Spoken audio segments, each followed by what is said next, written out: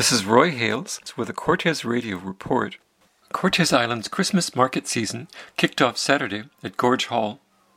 I counted between 80 and 100 at different times, but it's difficult to get an aggregate count because, as Noah Davidson explains, it's a bit of a social event as well. Everyone's chatting and seeing their friends and such. So I've never had somebody stand at the door and take names and make sure that we weren't counting people twice and such, but I would say that 200 would be a pretty good estimate.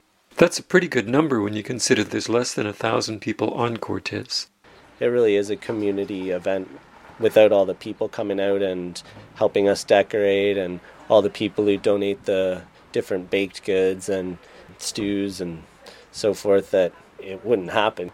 I really do think having the halls here on Cortes and just such a quaint, sort of friendly community, having excuses for people to gather and use the halls, enjoy food together and such, I think those things make it special. Noah and Isabel started organizing events at Gorge Hall 3 years ago, but some of the vendors have been coming much longer than that. My name is Irene Blueth, and I've been coming to this fair probably for over 30 years, and it's really the beginning of the whole Christmas ambient feeling for me.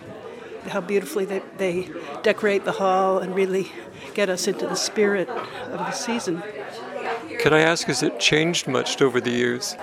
It's gotten bigger, I think, but the feeling is pretty similar. They've kept that. This is the first year that Lonnie Taylor, of Lonnie Renee Art, came as a vendor. She was one of the handful of vendors who set up in front of the entrance to the hall. It was really lovely to be outside. Even though it was cold, we had the fire and it was a really beautiful day. The kids were really happy out here. I got to bring my dog, and it just seemed like a great vibe for a Christmas bazaar. Sun was out, so I really enjoyed the outdoor scene. Cortes Island's next official Christmas market is at Manson's Landing on December 8th, from 11 to 3. But the season really spreads throughout all the market days this Christmas season.